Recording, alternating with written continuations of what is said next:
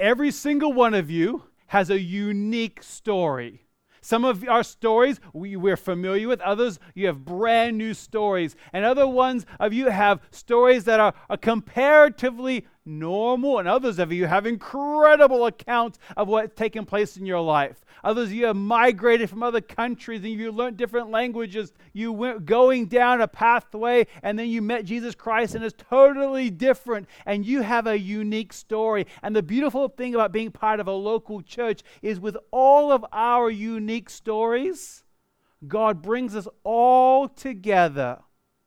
And you have something that God's brought you here for.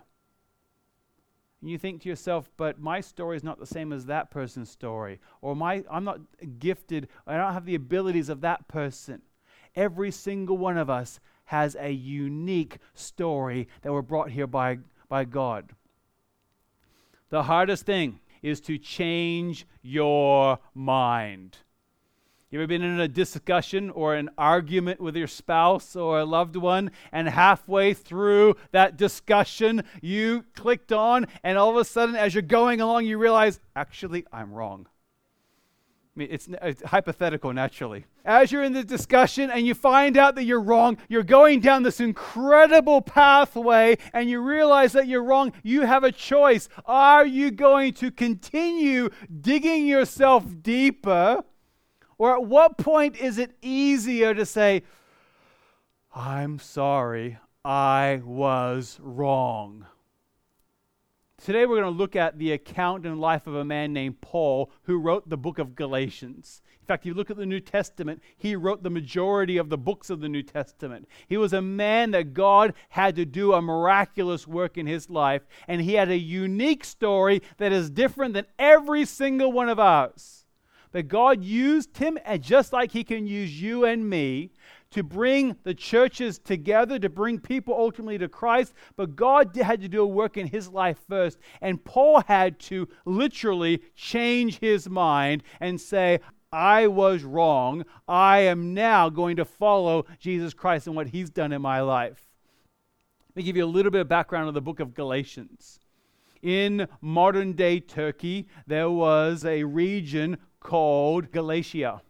And that's why we get the book of Galatians. And within that, there was a number of churches that are recorded in the book of Acts that the Apostle Paul went to, and he shared the good news of the Jesus Christ with people, and many people came to know Christ. Many people turned from their ancient religion and began to follow Jesus Christ. They placed their trust upon Christ as their Savior.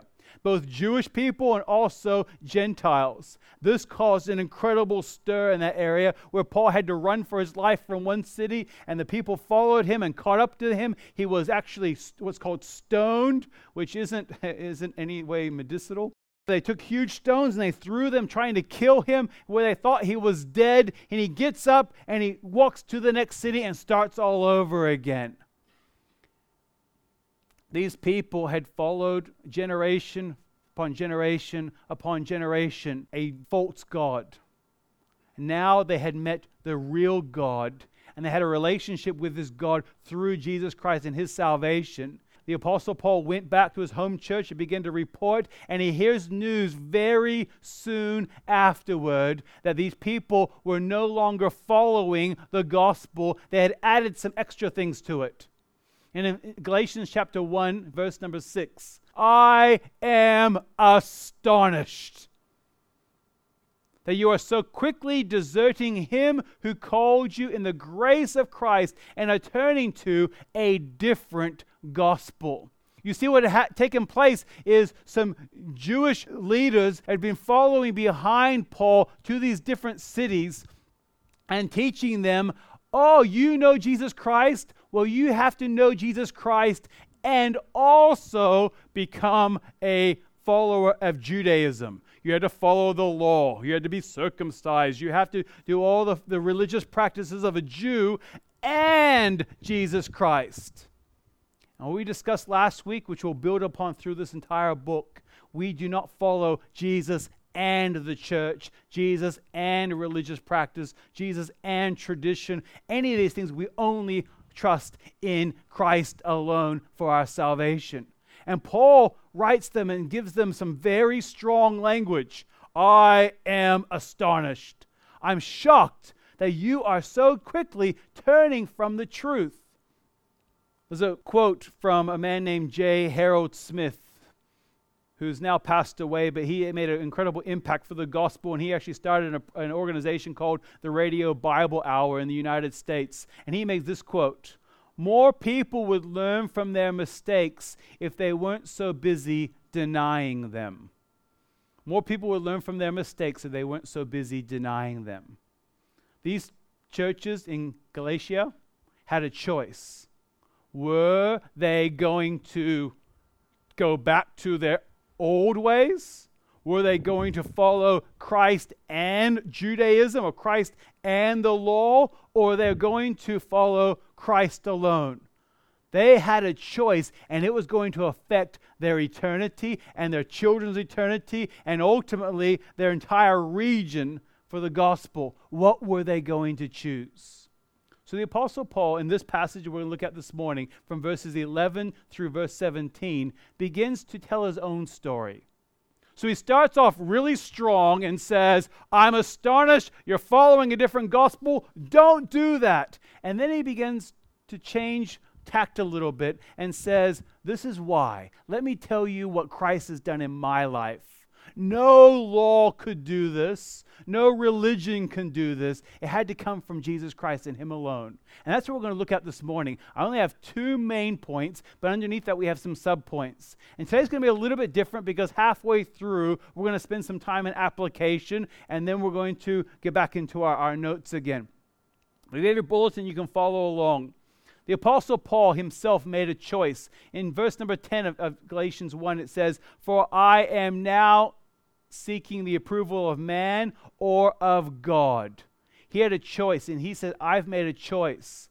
I'm going to follow the approval of God, not the approval of society. Can we relate to that today in our modern lives? How when you go to work tomorrow, you're going to have a choice. Are you going to follow God? Are you going to choose to please God? Or are you going to choose to conform to societal norms? Are you going to do what God's called you to do? Or are you going to just fit in with everyone else and fly under the radar, as it were? The Apostle Paul, he made a choice and says, for am I now seeking the approval of man or of God? He used to seek the approval of the law, and now he's seeking the approval of God. Through this series, our challenge through this series is this: discover unity together. So this isn't something we should do as an individual. The beauty is we get to do this together. And if God's working in your heart about certain things, no doubt that God's working on someone else's heart. So imagine how we can encourage each other through discovering unity. Last Sunday, we focused on this. A gospel-focused church will be unified. This week, we're going to build on that, and a gospel-focused church will have unique stories. In other words, none of us have exactly the same stories. None of us have the same background, but when a gospel-focused church, God brings in people from so many diverse backgrounds and brings us together in unity. And imagine what we can accomplish together. We're going to read Galatians chapter 1, verses 11 through 17 together. If you have your Bibles, you can follow along. If not, it will be on the screen for you to follow. It says this: for I would have you know, brothers, that the gospel that was preached to me is not man's gospel. For I did not receive it from any man, nor was I taught it, but I received it through a revelation of Jesus Christ. For you have heard of my former life in Judaism, how I persecuted the church of God violently and tried to destroy it. I was advancing in Judaism beyond many of my own age among my people. So extremely zealous was I for the traditions of my fathers. Verse 15 continues on. It says, but when. In other words, that's who he used to be. But when he who had set me apart before I was born, who called me by his grace, was pleased to reveal his Son to me, in order that I might preach him among the Gentiles. I did not immediately consult with anyone, nor did I go up to Jerusalem to those who were apostles before me, but I went away into Arabia and returned again to Damascus. The Apostle Paul met Jesus Christ, which we'll tell his story in just a few moments' time. He met Jesus Christ, and he says, I'm going to follow Christ alone. He says, I didn't talk to other people. I didn't get their traditions. I didn't get their opinion on what was true. I went straight to the source, and the source is Jesus Christ. The gospel is come as you are, but it's not stay as you are. When Jesus Christ comes into your life, he makes a transformation and makes a change. What we're going to discover this morning is the account and story of the Apostle Paul. And we're going to see how Jesus Christ brought him to repentance, a changing of mind, and how the gospel changed his mind and will change your mind also for the better. I think I'm going to talk about this a number of times through this year, and I feel that the year 2022 is going to be the year of distractions. The year where we have the choice to become distracted away from what we're called to do as a local church, or we're called to do as individual Christians. And we become distracted upon possibly good things or not good things, where we must be focused on what is true. When the gospel comes into our life, it requires some things. First of all, our first point this morning is this. The gospel requires a personal encounter. A personal encounter with Jesus Christ. The church does not save anyone. The pastor does not change anyone's life, but the gospel does. It says in Galatians chapter 1, verse 11 and 12, "For I would have you know, brothers, that the gospel that was preached to me is not man's gospel. For I did not receive it from any man, nor was I taught it, but I received it through a revelation of who? Of Jesus Christ." Let me tell you the story of Paul. We're going to look at the before, during, and after of his salvation experience. First of all, before. I'm going to try to go through this part relatively quickly because we're going to give you a little bit of a history lesson of this man, Paul. Before he came to know Christ as his Savior, he was a man known as Saul. And Saul was a young man who grew up, and you may be familiar with his story, but he went to the most exclusive schools of the day, and it doesn't sound very impressive to us, but he sat at the feet of a man named Gamaliel, which in that time period was incredibly esteemed. And he would have learnt the law. And as he learnt the law, he began to excel. And you have people that learn truth, and then you have people that learn it and become excited about it. And as Paul began to learn the law of God, he would have memorized the first 5 books of the Bible, and he would have seen what the different standards were, and he became what was called a Pharisee. The Pharisees were the religious leaders of the day. And as a young Pharisee, he was excelling through the ranks because he was so zealous. And it says in verse number 13 and 14, "For you have heard of my former life in Judaism, how I persecuted the church of God violently and tried to destroy it." He came to the point where he saw this new group of Christians coming up and how popular they were becoming and how they were not following his traditions and the traditions of Judaism. And he had a choice. Was he going to learn about them, or was he going to go and destroy them? And with permission from the high priest of the day, so he went through the right channels, he had permissions to go and take Christians and throw them into prison and to beat them. And he broke up families. The first time we see Saul, we see it recorded in the book of Acts. He was overseeing the murder of a deacon of the church, a man named Stephen. And Stephen preached an incredible message, and he became so mad that he got permissions and took Stephen out, and they stoned him to death.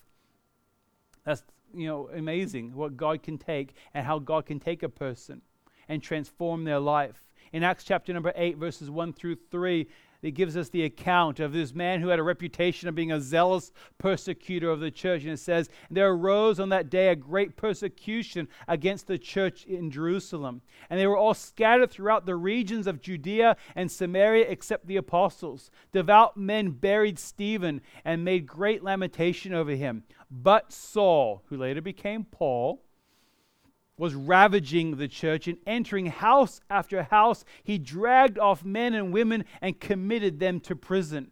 You read that, and it reads so nicely, and you can read it. You imagine the humanity behind that? Going house to house, kicking in doors, finding out who the Christians were, and dragging them off to prison. You imagine these families and the tears and this crying out of the children as their parents are being dragged out of the house to prison. Imagine the fear of thinking, is he going to come down our street next? The reputation of Paul would have been one that you would never forget what he had done to your family. You couldn't forget what he had done. But God did something miraculous. Acts chapter 9, verse 1. But Saul, still breathing threats and murders against the disciples of the Lord. And that passage continues on in Acts chapter 9, and it tells us the account of Jesus Christ coming to Paul for the very first time. And there was an act that God had to do that was absolutely miraculous.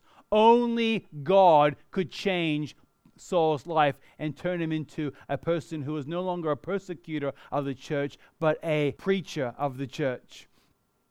The next is we see the during of Paul's conversion. What took place in the conversion? How was he changed miraculously by Jesus Christ? Verses 15 and 16 says, but when he who had set me apart before I was born and called me by his grace was pleased to reveal his Son to me. The Apostle Paul was saved exactly the same way that you and I are saved. Through repentance, by grace, through faith in Jesus Christ. But his story that he told was very unique, or the testimony that he gave was very unique. He was going along on a road towards a city called Damascus. He had some soldiers with him that were part of the temple guards, and they were on their way to Damascus in order to throw some Christians into prison, to persecute Christians. And you imagine the reputation that would have gone on ahead. The people in Damascus would have been ready, hiding out, scattering, ready for Saul to come and persecute them. Later on in Paul's life, Paul was on trial as a Christian. And he was brought before a man named King Agrippa. And the Apostle Paul gives an account. So I'm going to read Paul's own words about how he came to know Christ as his Savior. In Acts chapter number 26, verses 13 through 18, it says this. At midday, O king, it was at the middle of the day, it's bright out there. O king, I saw on the way a light from heaven, brighter than the sun that shone around me. And those who journeyed with me, when they had fallen to the ground, I heard a voice saying to me in the Hebrew language, Saul, Saul, why are you persecuting me? It is hard for you to kick against the goads. A goad is like a cattle prod. And I said, who are you, Lord? And the Lord said, I am Jesus, whom you are persecuting.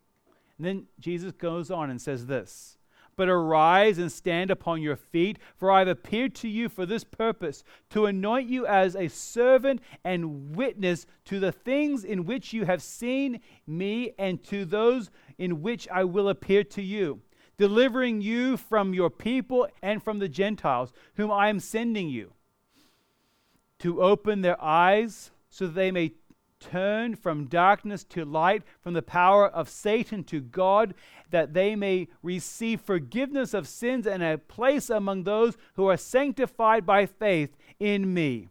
No one else has experienced the same salvation experience as the Apostle Paul. None of you have been walking along the road to a city called Damascus and in the middle of the day have a bright light that blinds you and knocks everyone else out around you and have a personal encounter with Jesus Christ.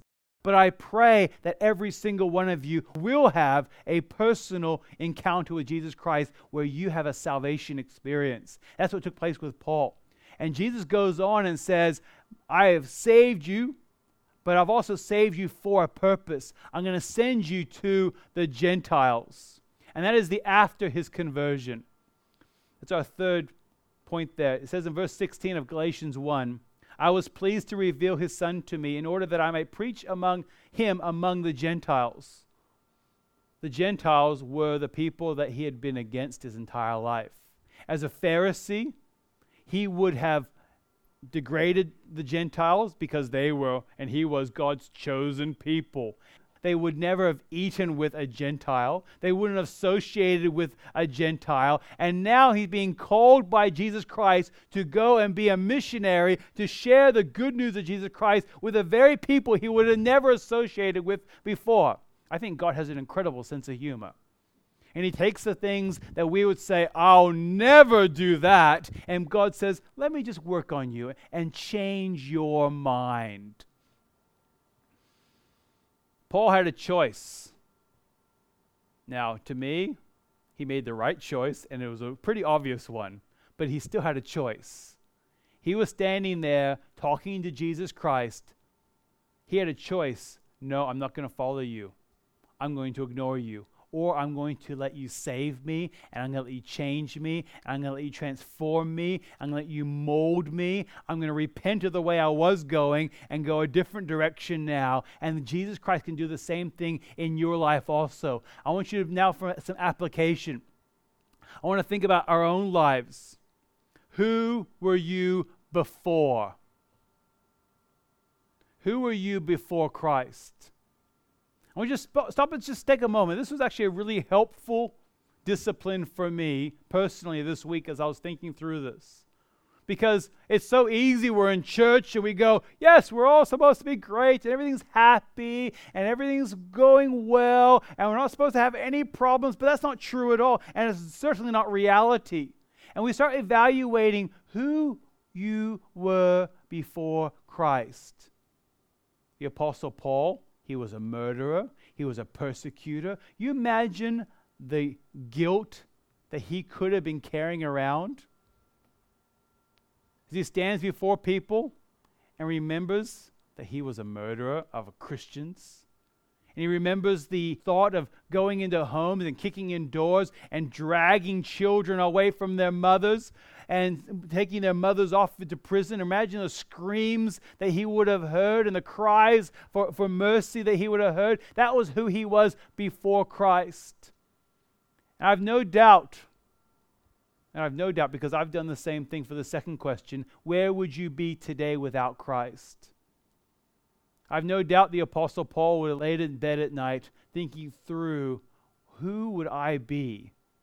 What kind of person would I be? What would my reputation be today if I did not have Jesus Christ in my life? If I continued going down that pathway where society said I was doing great, but in the reality I was very, very far from God. First of all, he would not have been saved. Secondly, he would not have had made the impact for eternity that he had made. Third is that he wouldn't have seen people's lives transformed and changed, and we certainly wouldn't be talking about him today in this manner.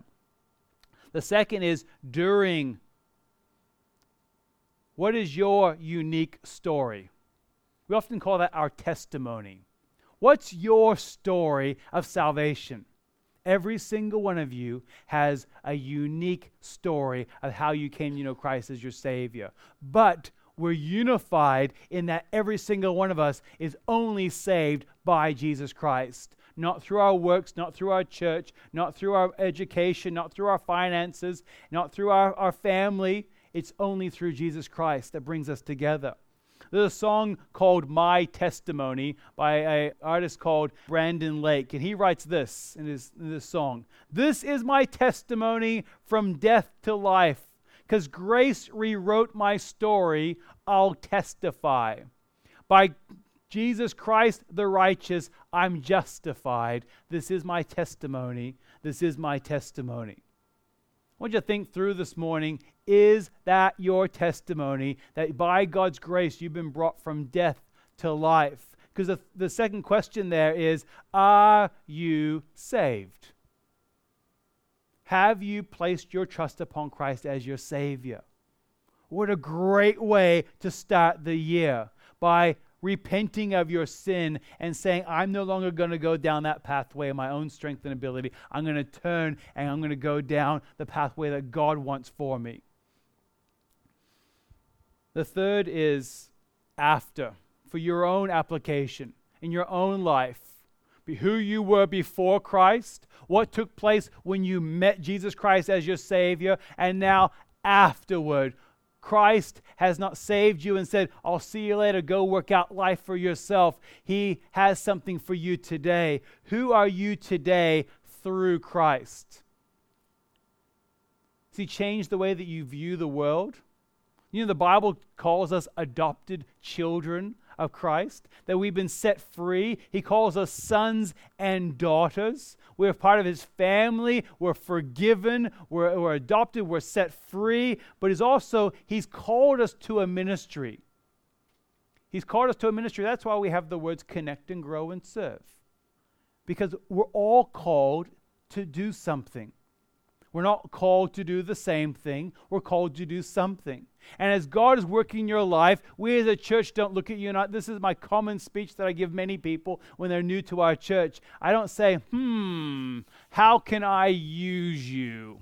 I have a plan. I can use you in this way. It's quite the opposite. It's the question of what's God doing in your life? What are your skills and abilities and opportunities, availability that God can mold and shape? And how can we as a church come alongside you to connect with God and others, to grow in your relationship with God and others, to ultimately serve God as we serve others?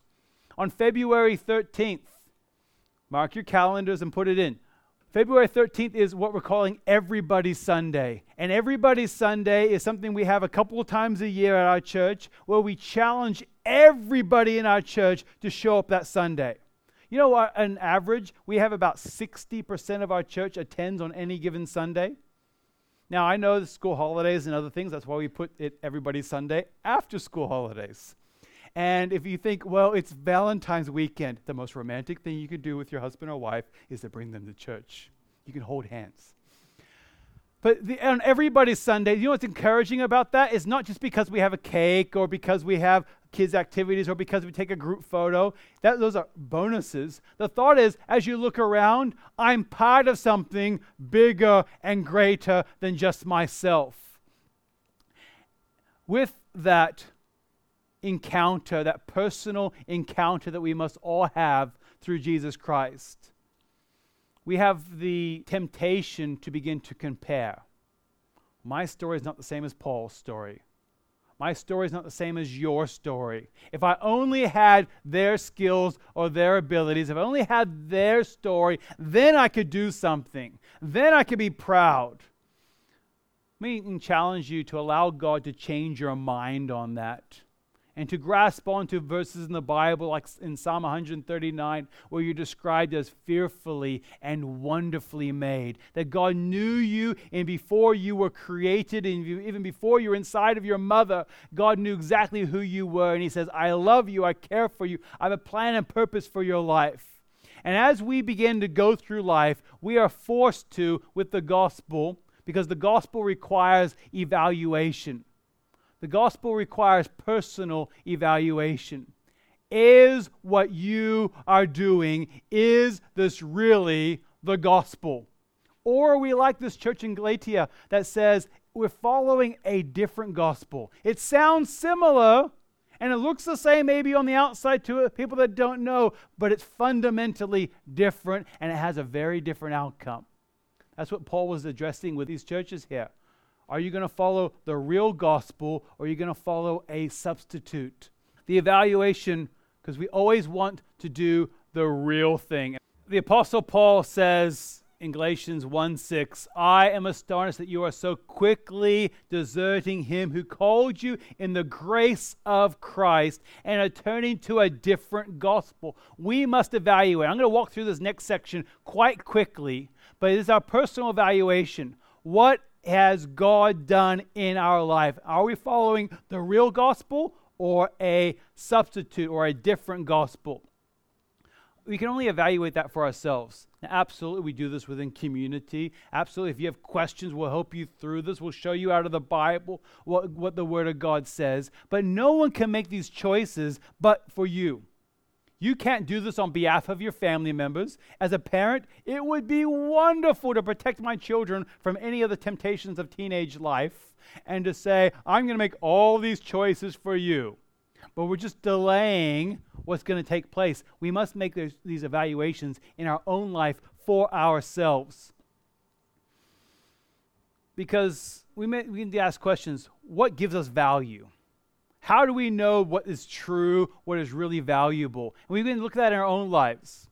As a young boy and going into my teenage years, I collected basketball cards. And somewhere I have thousands of basketball cards that I'm putting away because you hear these stories about people that find baseball cards or basketball cards that have been in the attic for years, and they open them up and they're worth thousands and thousands of dollars, and that's their retirement. That's what I'm hoping. Some of them are valuable, but essentially what it is, it's a little piece of cardboard. What makes this piece of cardboard valuable in the open market? There's two things. One is whose image is on the card. If you want a Michael Jordan card or the guy that you've never heard of card. Which card, what makes it valuable? Whose image is on the card? Secondly, and probably more importantly, what someone else is willing to pay for it. That's what makes it valuable. You can call it valuable, but unless someone else is willing to pay that value, it's not worth anything but the cardboard price. In a similar way with you and I, what makes you valuable is whose image is on you. You have, the Bible says, we are the image of Jesus Christ on us. The Holy Spirit lives inside of us. He sealed us in our salvation. We are not second rate. We are first-rate children of God. And therefore, we have the image of Christ on us. That gives us value. The second is what someone is willing to pay for you. What has Jesus Christ paid for you? He came to earth, left heaven, and he left eternity and left heaven, and he came and lived a cruel life here on earth, but a perfect life, died a cruel death on a cross for our sins. He rose from the dead. At this very moment, the Bible says he's seated at the right hand of the Father, making intercession for us. He's preparing a place for us in heaven at this very moment. What price has Christ paid? He paid everything for you, which gives you value. We see in verse number 12 of Galatians 1, "For I did not receive it from any man, nor was I taught it, but I received it through a revelation." There's three things of evaluation we see here. First of all, we see evaluation of invention. I did not receive it from any man. Did I invent this myself, or did someone just make this up one day?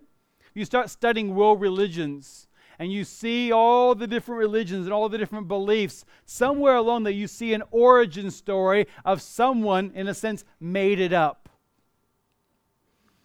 There's some funny things that people have told us, and maybe some funny things that you have heard over the years that you believed, and you go, where did I learn that? Like the old thing. This is not spiritual illustrations at all. If you eat a watermelon seed, what happens to the watermelon seed? It's supposed to grow inside your stomach, right? You hear these accounts, like one thing I was reading about, this boy was growing up, and for a long time, he thought that white cows produced white milk, and brown cows produced chocolate milk, which that would be delicious. We'd all want brown cows. Another person said that they were told by their parents that any time you hear the music of the ice cream truck driving around, it's because the ice cream truck has ran out of ice cream, and they're saying, leave us alone.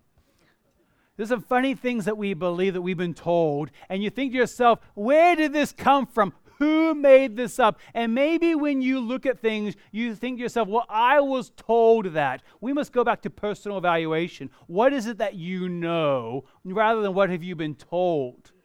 The second is tradition. There's certain things we do that are tradition. You know, the Bible doesn't say, thou shalt stand when you sing. It doesn't say that. Why do we stand when we sing and we sit down? Why do we do what we do? Why do we have coffee and tea afterwards? Why do we have certain things? It's mainly because it works.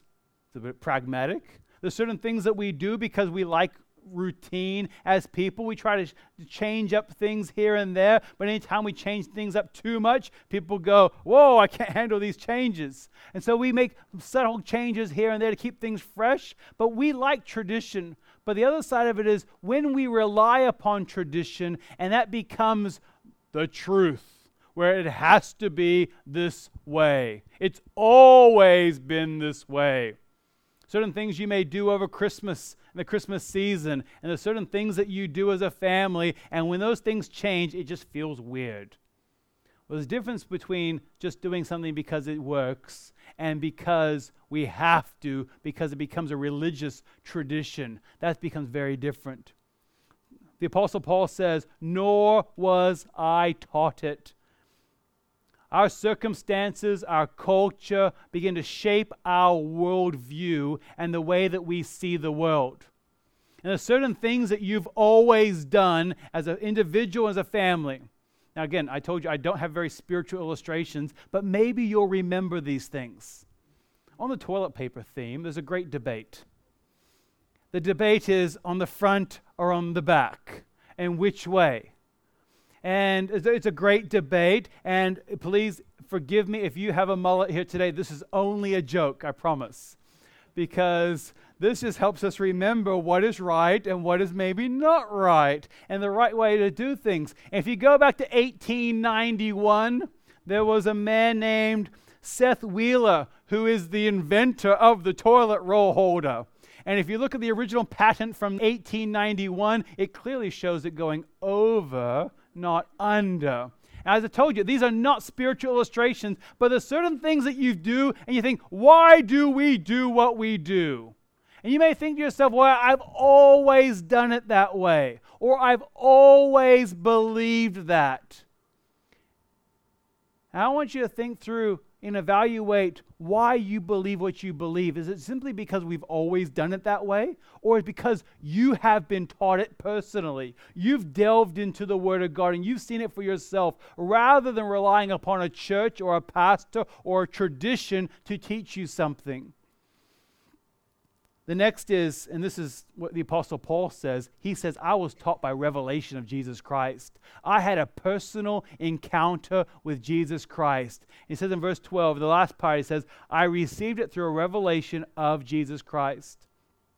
The gospel was not Paul's invention or a tradition. It was a revelation from Jesus Christ. That passage continues on. It says that he went off for about 3 years and was taught by Jesus Christ in the Arabian desert somewhere. And next week, we're going to talk about some of the results of that is when we evaluate and when we have a personal encounter with Jesus Christ, it allows us to be an encouragement to others. And this is not in your notes or on the screen, but in Galatians chapter 1, verses 23 and 24, the Apostle Paul talks about it in his own story. And he says, those who were hearing it said, in other words, they heard that he had come to know Christ as a Savior. He was no longer a persecutor of church. Now he was a preacher of the gospel. Who used to persecute us is now preaching the faith that he once tried to destroy. And in verse 24 says, what's the response? They glorify God because of me. As we have a revelation, a personal revelation with Jesus Christ, you can turn it around and say, what does the Bible say? Not my feelings, not tradition, but let's go back and discover what the Bible teaches. That's why before in the messages I say, if you have your Bibles, turn to your Bibles too. Because I don't want you to see it as in my opinion. Discover this for yourself. And as you imagine what God can do if we have several hundred people within our church family, what impact we can make when we work together, when God has worked in your life as an individual. You personally know Christ as your Savior. What impact can that make? A gospel-focused church will have unique stories.